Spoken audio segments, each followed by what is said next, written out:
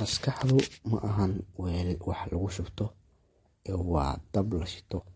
Sidaa darteed qofka bini'aadamka ama qofka dhalinyarada waxaa markasta looga baahan yahay in maskaxdiisa uu shiilo inta uu shiili karo, uu shito inta uu shili karo.